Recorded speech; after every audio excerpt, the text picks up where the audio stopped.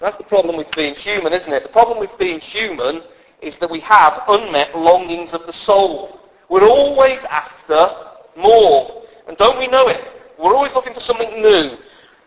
We're always longing for something that will satisfy, and we're always giving our hearts away to the loving of stuff. And I just want to camp there just for a second. I just try and set a few grenades off here and there, because so often when we are always looking for something new, we'll go to anything. When we're always longing for something to satisfy, we'll go to the wrong places. And if we're always giving our heart away to love stuff, then we are going to be terminally disappointed, aren't we? We really are, if we're looking for the wrong things. It was C.S. Lewis who said, "The longer I live in this world, the more clearly I see that nothing in this world will truly satisfy. Therefore I must conclude that I'm made for something beyond this world." Now I don't know about you, but I feel that. And so do you. We feel it quite acutely, don't we? That nothing seems to satisfy. It's as if, well, we have an echo of a distant world, once known, once inhabited, written into our hearts, but it is now lost to us forever. And we sense that we ache to return to it. For nothing in this world actually hits the spot. And so this is the part of God's holy book, the Bible, His holy scripture, to go to tell us something. But as we come to this bit of the Bible, we're finding actually that it's accusing us. It's accusing us and saying, I know you've got longings, but you don't long and desire deeply enough. If only you knew. Me, Joe and Bethany were away on a little conference for training of trainees this week, and we were looking at John chapter 4, and for those of you who know your Bible, you know there's the story of this woman who was at the well, whose life was quite barren, and she'd been trying to quench her thirst for life and meaning and purpose and joy and worship in the accumulation of relationships. And each fellow she came along to, she thought, maybe this is the one, but we don't know whether it was a problem on her part, or that they were just obnoxious, or that they were cruel to her, or it was just a terrible state of affairs. She was left bumped and bruised, still thirsty in the soul, until the Lord Jesus came and met her. And there was this strange conversation that goes on, but the place where it starts is she offers him a drink, which was very unheard of in those days. You wouldn't offer a strange fellow a drink. You'd almost sound as if you were trying to solicit some business or something like that. It was a very odd phrase to ask in those days. But Jesus, with the way that only Jesus could, he looked at her and said, "Woman, if you knew who it is who's speaking to you, and if you knew the gift of God, you would ask me for eternal life. And you would have a spring well up inside you to eternal life." You see, her problem was that she was searching, but that when she met the thing that she should have been searching for, she just didn't have a strong enough desire. And to a degree, that's us, isn't it? That's why we get so weighed down by the things that are going on. And so here we're being told, and in the scriptures as a whole, we're being told, long for, because you will long for something, long for this, look for this, love this. Don't love anything so much now that you wouldn't want Jesus Christ to bring His heavenly glory and return in this second. I'll say that in just a slightly different way. Don't love anything more than the possibility of the return of the King today and Him coming and taking us out of this dump. Some of you are sitting there and going, I'd like Jesus to come back, but could it be after the lunch that my fellow has booked me in for? Can we just go out for lunch first and sit with my kids? Can we do that? And then, Jesus, could you please come back? And I suppose what we need to say is, what are we thinking? What we do is we build little things in our life here and now as if they were really going to satisfy. So it's a great thing to go out with your family for lunch. It's a great thing to feel appreciated. But can I tell you that if He comes back, it's called the Great Banquet, not a banquet down at the Carvery, the Great Banquet. And if you're like, oh, please, Lord Jesus, don't come back till after then because I'd really like to go to this thing. You're like Poppy, who's out sitting, my little baby Poppy, who's out sitting in the garden eating dirt, and when we pick her up and take her for a banquet at Buckingham Palace, she cries. Duh, Poppy, have you got any idea? Anything you love here and now is like a dump compared to what heaven will be like.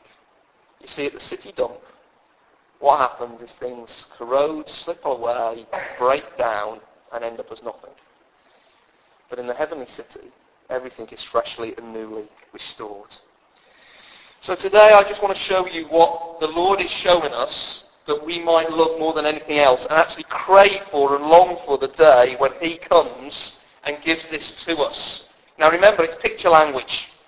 Revelation is picture language. So this isn't what it looks like, this is what it is like. He takes physical pictures of stuff that we can connect to speak of greater and deeper realities. And we saw that last week, didn't we? For those of us who were here, we saw that our dwelling with God in heaven is almost pictured as a physical city. Now, it's got lots of physical measurements and sizes and scales, but you couldn't draw it. It defied being drawn because this picture of a physical city, all the truths of the physical city were being imposed upon God's people, His bride. So when we look at this, don't think I'm about to see the architecture of heaven. No, don't think that. Think I'm about to find out what heaven is like to dwell in. This is the experience of heaven rather than the architectural plans of heaven. Do we see? Okay? So I'm going to read through it again, and then this is going to give some of you the fright. I've got 8 points. Now usually each point takes me 15 minutes, but I've been really disciplined and split them down. If I don't get through all 8 of them, you can relax. Okay? We won't be here forever because I realised that it's Mother's Day now. Okay, so let's read the text through again, and then I'm going to see 8 points. And all of the 8 points are know something or other because it gets replaced with something or other. Okay? So even as you're reading, know this because there's going to be that. Know that because there's going to be this. And as I read through the whole text, see whether you can spot some of the things you think I might mention in my 8 points. Okay? Number 1. I did not see a temple in the city because the Lord God Almighty and the Lamb are its temple. The city does not need the sun or the moon to shine on it, for the glory of God gives it light, and the Lamb is its lamp. The nations will walk by its light, and the kings of the earth will bring their splendour into it. On no day will its gates ever be shut, for there will be no night.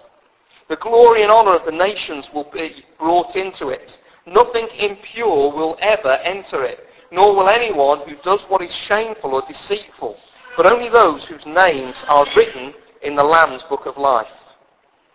Then the angel showed me the river of the water of life, as clear as crystal, flowing from the throne of God and of the Lamb down the middle of the great street of the city. On each side of the river stood the tree of life, bearing 12 crops of fruit, yielding its fruit every month. And the leaves of the tree are for the healing of the nations. No longer will there be any curse. The throne of God and of the Lamb will be in the city, and his servants will serve him. They will see his face, and his name will be on their foreheads. There will be no more night.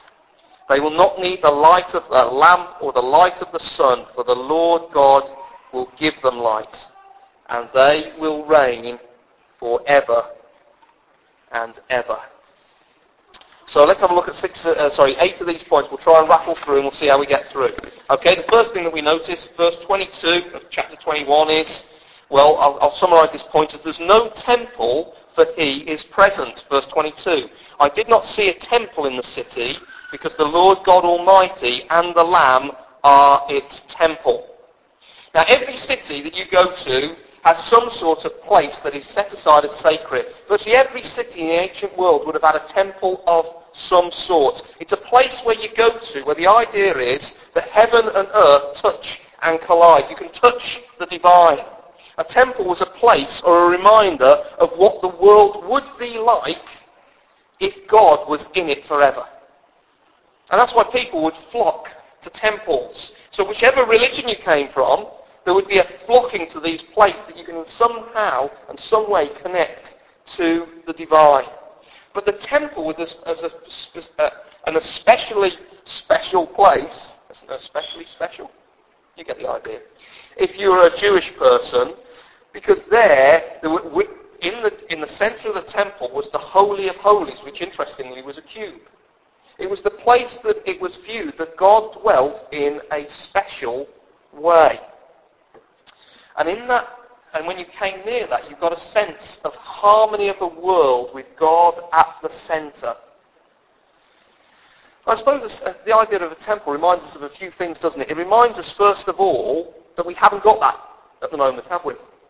To see a temple and to be drawn towards a temple was to be made aware of the fact that you weren't as close to God as you sensed you were made to be. That there was, in some sense, some sort of barrier. A temple implies the need for a bridge, or like an embassy of the divine amongst the earthly that is cut off. And the temple is a huge reminder of our inability to connect to God and to gain access to him. And we sense that every day because we just find it so easy for him to drop off our radar. Can I tell you, when you are in the unadulterated, untinkered with presence with God, you know it and you don't forget who he is. But in this scene, there isn't a temple. Because the whole place is like the Holy of Holies. That's no more. We are to be permanently in the unshielded presence of God. Now, can I tell you, this is so concrete, because as you sit there and you listen, you're like, I get the idea, but what would it actually look like? So every week I have to try to come up with a way to give you just a taste and a hint of it. Okay, how do I want you to try and relate to it this week? This is my best stab, okay? You are finite. You are limited in every way. So there is a limit to how much sleep you can have. I know you don't think it is, those of you who are tired, but there is.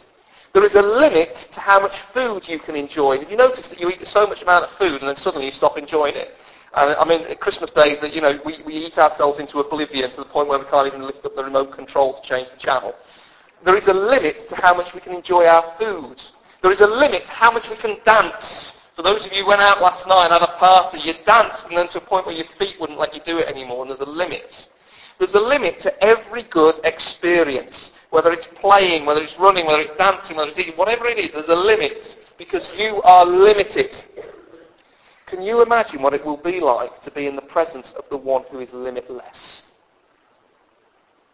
And you are made over like him, so to a degree you share in his infinity. Me and Jane were talking earlier, she's convinced that the Lord Jesus, when he said, I'm going to go and prepare a place and give you a mansion, it was going to be a chocolate one.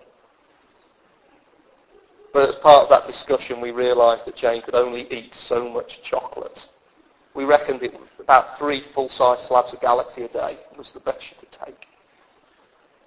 In heaven, you'll be able to just have it mainlined into your arteries, and you'll be loving it more every day than you did the day before. Now, this is a silly illustration, but to a point, you see, to be in the presence of God, wow!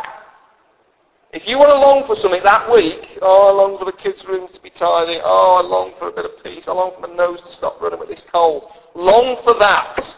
Say to that lot, I long to be in the presence of God.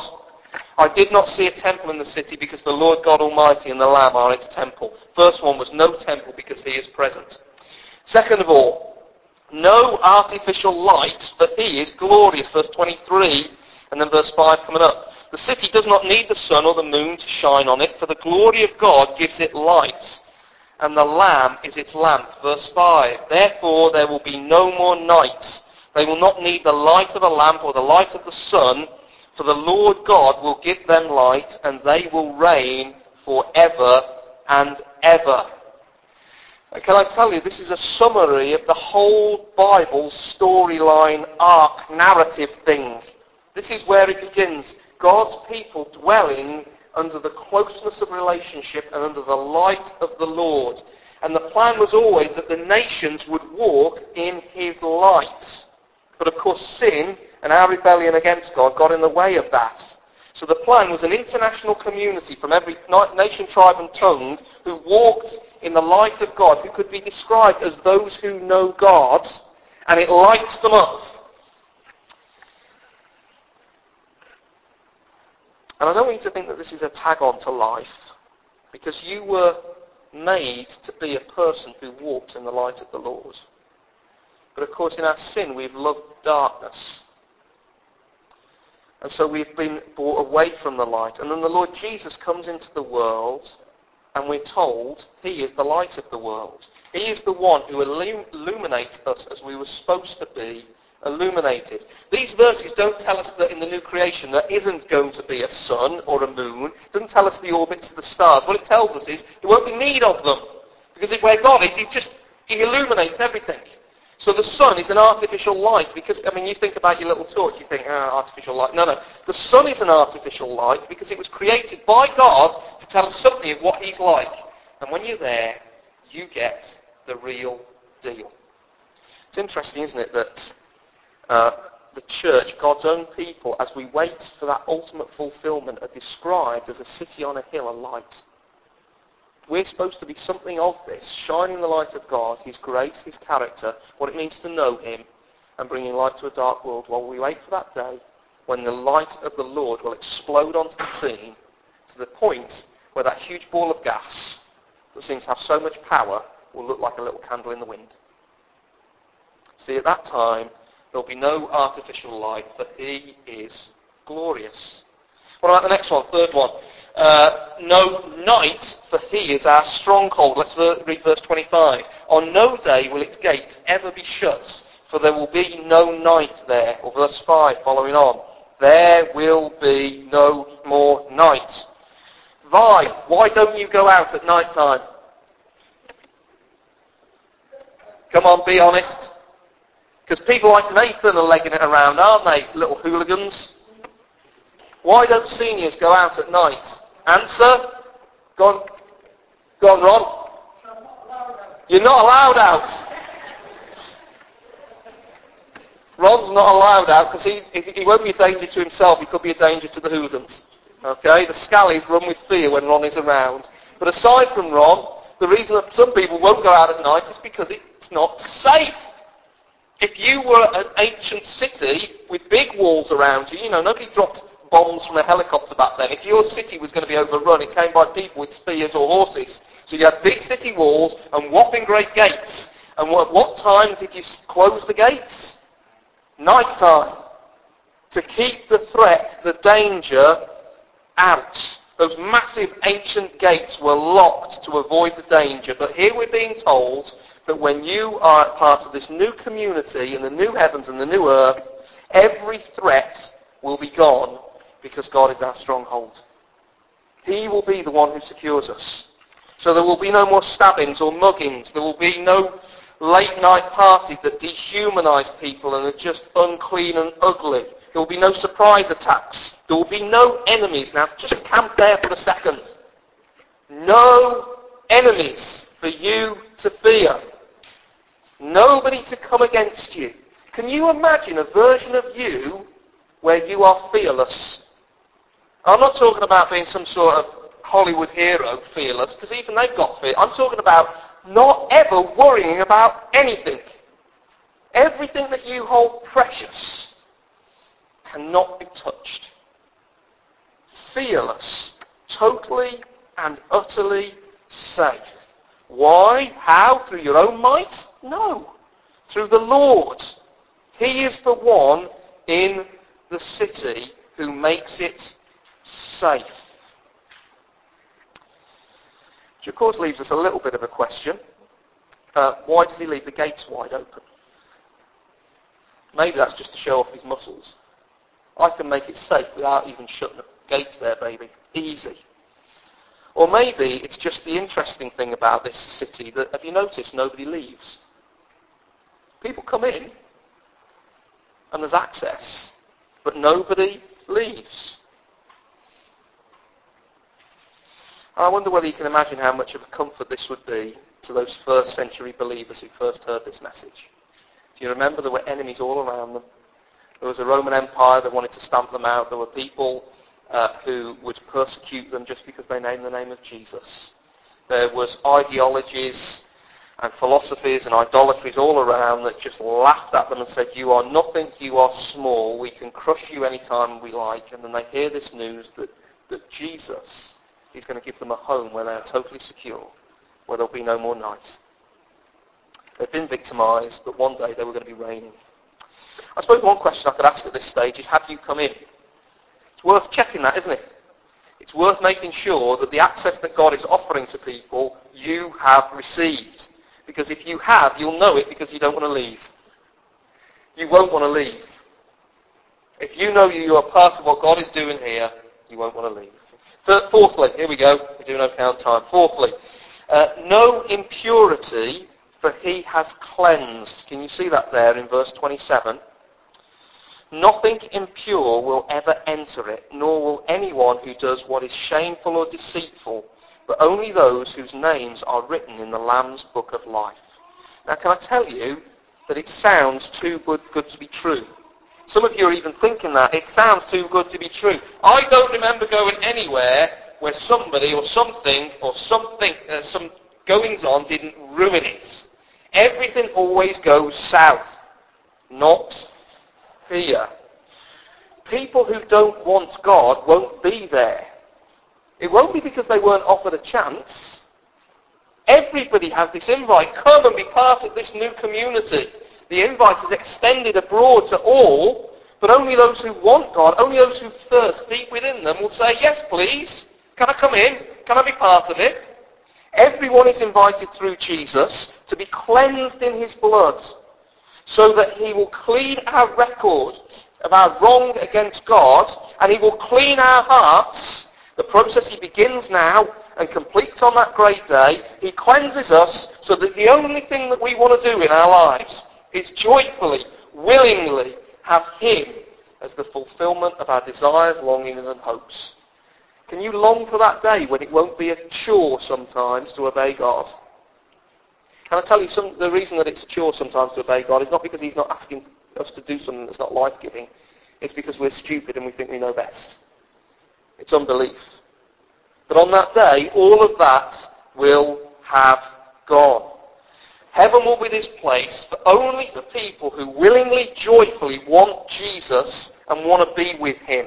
People who've been saved and cleansed and redeemed and rescued. So what does that tell us for today?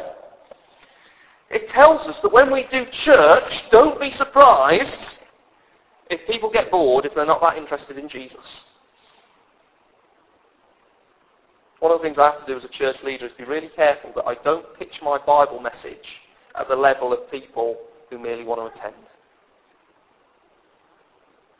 Pitch your Bible message, pitch your truth from the Scripture, just about enough to keep people interested who aren't really interested in Jesus that much. Do you see? Have you noticed there's a temptation to do that? But really what we're saying is we want our gatherings as a church to be so rich that the agenda that drives it is a passion and a love for Jesus. So much so, if people haven't got a passion and a love for Jesus, when they come and see what we're doing and come and listen to the messages that get preached, they get bored and don't want to come anymore, or they get saved. Do you see what we're aiming at here? Because in that heaven, there won't be anything impure, there won't be anything that echoes what Satan is like, which is deceitfulness or shamefulness. There will simply be a purity of focus and love for the living God and all that he has done for us and in us. Do you see that? So we as a church family are always going to be raising the bar to that. We're always going to be fighting off sin.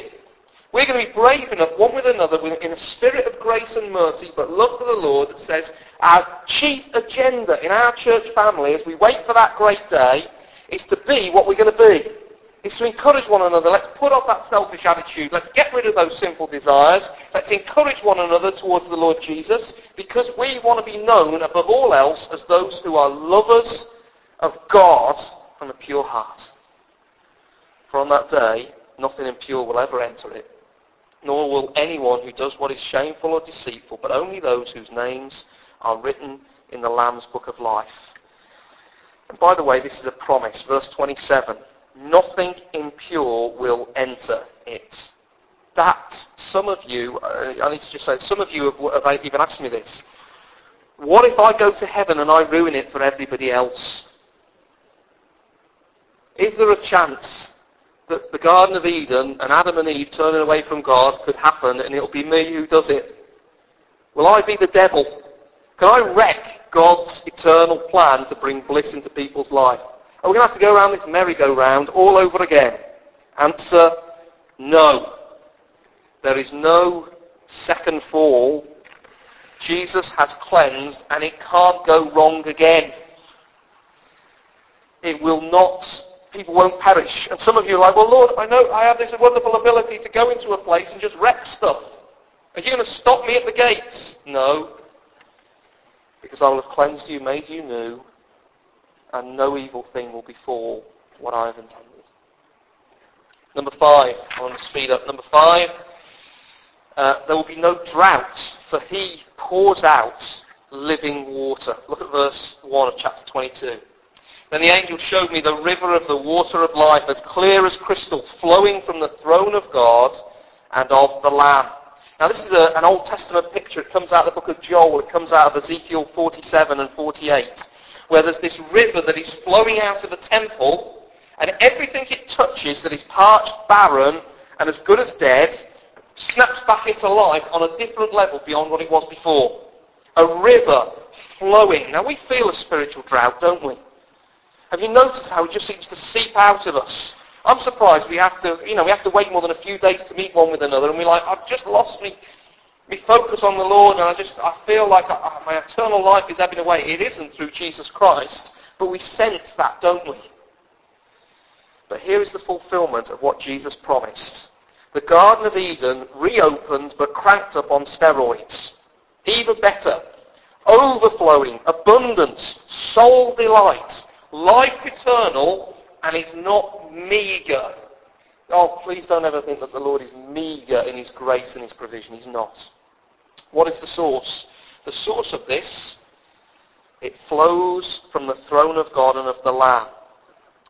Now you cannot, though you've tried, find, create, manipulate this kind of life in your life. It's what the advertisement agencies try to persuade you will find if you buy those products. It's what the magazines tell us the celebrities are living. It's what you get apparently when you reach the top of your game as a sports person or in business. But can I tell you, if that is the best of life, it's nothing on this. This is overflowing abundance. And its source is not something you've manipulated or created or given yourself. The only person who can provide this is God. And look at that word. I've been dwelling on that word there in the middle of verse 22. Flowing. What do you picture in your mind when it says flowing? I picture last year when we were on our holidays and they had one of these big rain thingies, and over in Spain when it rains, they don't have drains, so suddenly it all piles into these sort of big things called ramblers. They're like empty riverbeds, and they're about 30, 40, 50 foot wide, about 20 foot deep, and there's like this little trickle of grubby water down them for 99.9% of the time. And suddenly when it rains, all the water comes off the hills, no drains for it to go into, and they pile in, and suddenly from about 3, 4, 5, 6 hours rain, this thing, 40, 50 foot wide and 20 foot deep, is gushing. It's flowing. It flowed knocked the bridge down, and so, yeah, I could tell you the stories of how my kids nearly died, but that's another day. Flowing. How dare you ever caricature God as stingy and meagre? That's just not his style. Perhaps you've had parents who are like that, who you sense were always holding something back from you for shady reasons. Perhaps you viewed it with God that, only if I screw myself up into this shape will he be generous in abundance with me. No. It's his instinct to be generous. He can't help himself. So this right in the centre of this city image here, right out the centre, flowing from the throne of God and of the Lamb. It was accessible. It was generous. The only person who is stingy in this room is you and me. We're stingy every time we deny ourselves life because we try to find life abundant anywhere else. But no more on that day, because God will be flowing eternal life into us. He pours it out. Number 6, there will be no more death, for he has healed the nations. No more death. You can see that there in verse 3. No longer, verse 2, Down the middle of the great street of the city, on each side of the river stood the tree of life, bearing 12 crops of fruit, yielding its fruit every month. and the leaves of the trees are for the healing of the nations. Now this looks rather weird because you've got this big street that's paved with gold, but down the middle of the street is like this river thing, and then on either side of the river is the tree of life. So I don't know how they built the tree, I don't know whether the tree went under, but the whole point is you're not supposed to be able to draw it, are you? The point is it's all there. But when we think tree of life, what part of the Bible are we supposed to think? Garden of Eden. The Garden of Eden that we were cut off from. But here we get a picture of Eden restored. And this tree of life, I love this phrase they've got. And the leaves of the trees are for the healing of the nations. Here's this thing right at the centre of the dwelling of people. You have to sort of, when you come in the city, you have to wade up towards the tree, wade up through the flowing waters of eternal life, get totally cleansed, and you sort of enter the city, and you're just getting drenched in life. And then some of you just hate the idea of being drenched in water. This in water, you're getting drenched in life, and then you're coming up and you touch these leaf things, and they just touch you, and you sort of sparkle. I don't know, you're healed in some sense. What we're being told here is that stuff gets put right there. There's no death. There's easy access. It's bountiful and fruitful. How often do fruit trees harvest and produce their fruit usually? A couple of times a year maximum, maybe 3 every month. Right on the nail. I will like fruit. It's going to have to be pretty awesome for that to be achieved, but if he says it, I believe it, and that settles it. I will like fruit. There will be no death, for he has healed the nations. And there's this picture of community, as it was supposed to be. Diversity. There will be people from all backgrounds, and people will be glad together, and they won't be angling for positions of power. They won't be looking down on other people. The nations will be healed and touched, and it will be beautiful. Number 7, there will be no curse, for he blesses all. At the beginning of verse 3 there, no longer will there be any curse. Now curse speaks of the world gone wrong, and don't we know it? Back at the start of humanity, curses comes when we try taking the crown off God's head and putting it on ours. And he judicially acts against us, but also we get the consequences of our own foolishness. There's like a reaping and sowing principle. What you sow, you reap. You act against the Lord of life. You act against the one whose intention and actions are only ever to bless. You act against him and crack out on your own, you're going to get cursed. That's just the way the universe is wired. And so back in Genesis chapter 3, everything from childbirth through to farming is ruined. The universe is running down. There is decay. There is corruption. Things are falling apart. That is curse. And sometimes we invite curse into our life by the choices that we make. We make choices that are not in keeping with the king being the king, and then they get really surprised when stuff doesn't work. That's curse. And don't you ache for a day of liberation, where there is no more death, and there is no more funerals, there is no more curse, there is no more strokes, there are no more bombs and missiles, there is no more abuse, there is no more rape, there is no more gossip, there is no more bullying, there is no more diabetes, cancer, there is no sorrow or grief, because we have been liberated. So all that gets said here is, there will be no longer will there be any curse. All the marks of Satan's plans to destroy God's ability to be gracious to the likes of you and me, every last mark of it, gone. And of course we need to ask how that is. How is it? How is it I get no more curse? How is it I get the tree of life? How is it that I get my thirst quenched? And the answer for those of us who know our Bibles is that Christ carried the curse for us. Think about all these things that we got here that we get access to, or the opposites of them. So before, we were excluded. We could only come near to God because of, well, at best through a temple, but we knew that was never going to be sufficient. We couldn't have the presence of God. We were in outer darkness. And Christ says, I will go there so you can have the presence of God. I will go to that cross I will be cursed for you. I will be put outside away so you can have the presence. I will be put into darkness so that you can have his glorious light. I will be taken into the night and be put in harm's way so you can be brought in safe and secure. I will be described as unclean. I will be looked upon and spat upon so that you can have all your impurities removed. I will thirst, and he did, didn't he, on the cross? I will thirst so you can have abundance of life. I will face death so that you can be healed. I will hang on a tree. I will go up the tree of death so you can have free access to the tree of life. That's how this is open to us. Through Jesus. This is salvation. This is at work in us now if we're believers now. And will be fulfilled on that great day when he comes in. What do you desire? Long for that completion. And the eighth one, as I finish with this very quickly, is there will be no alienation, for he has claimed his own.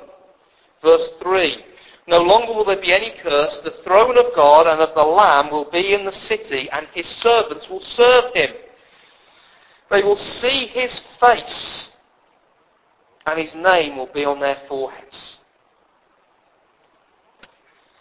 You know you're going to get a name. You know what a name is?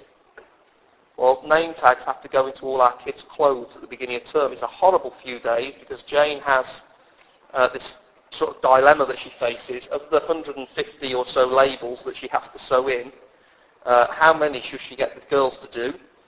To teach them to sew. Is it quicker, and this is the thing, is it quicker to teach them to do it, though they'll moan, complain, jab themselves with a needle, sew the wrong name into the wrong thing, and do it on purpose so they don't ask it to get it again? Or does she just get on and do the 150 herself? I don't know. If you've got any advice, see you later. But there's a good reason. Buy a pen? Hadn't you thought of that? Buy a pen, woman. Right, okay. That don't wash out except after 5 washes. Yeah.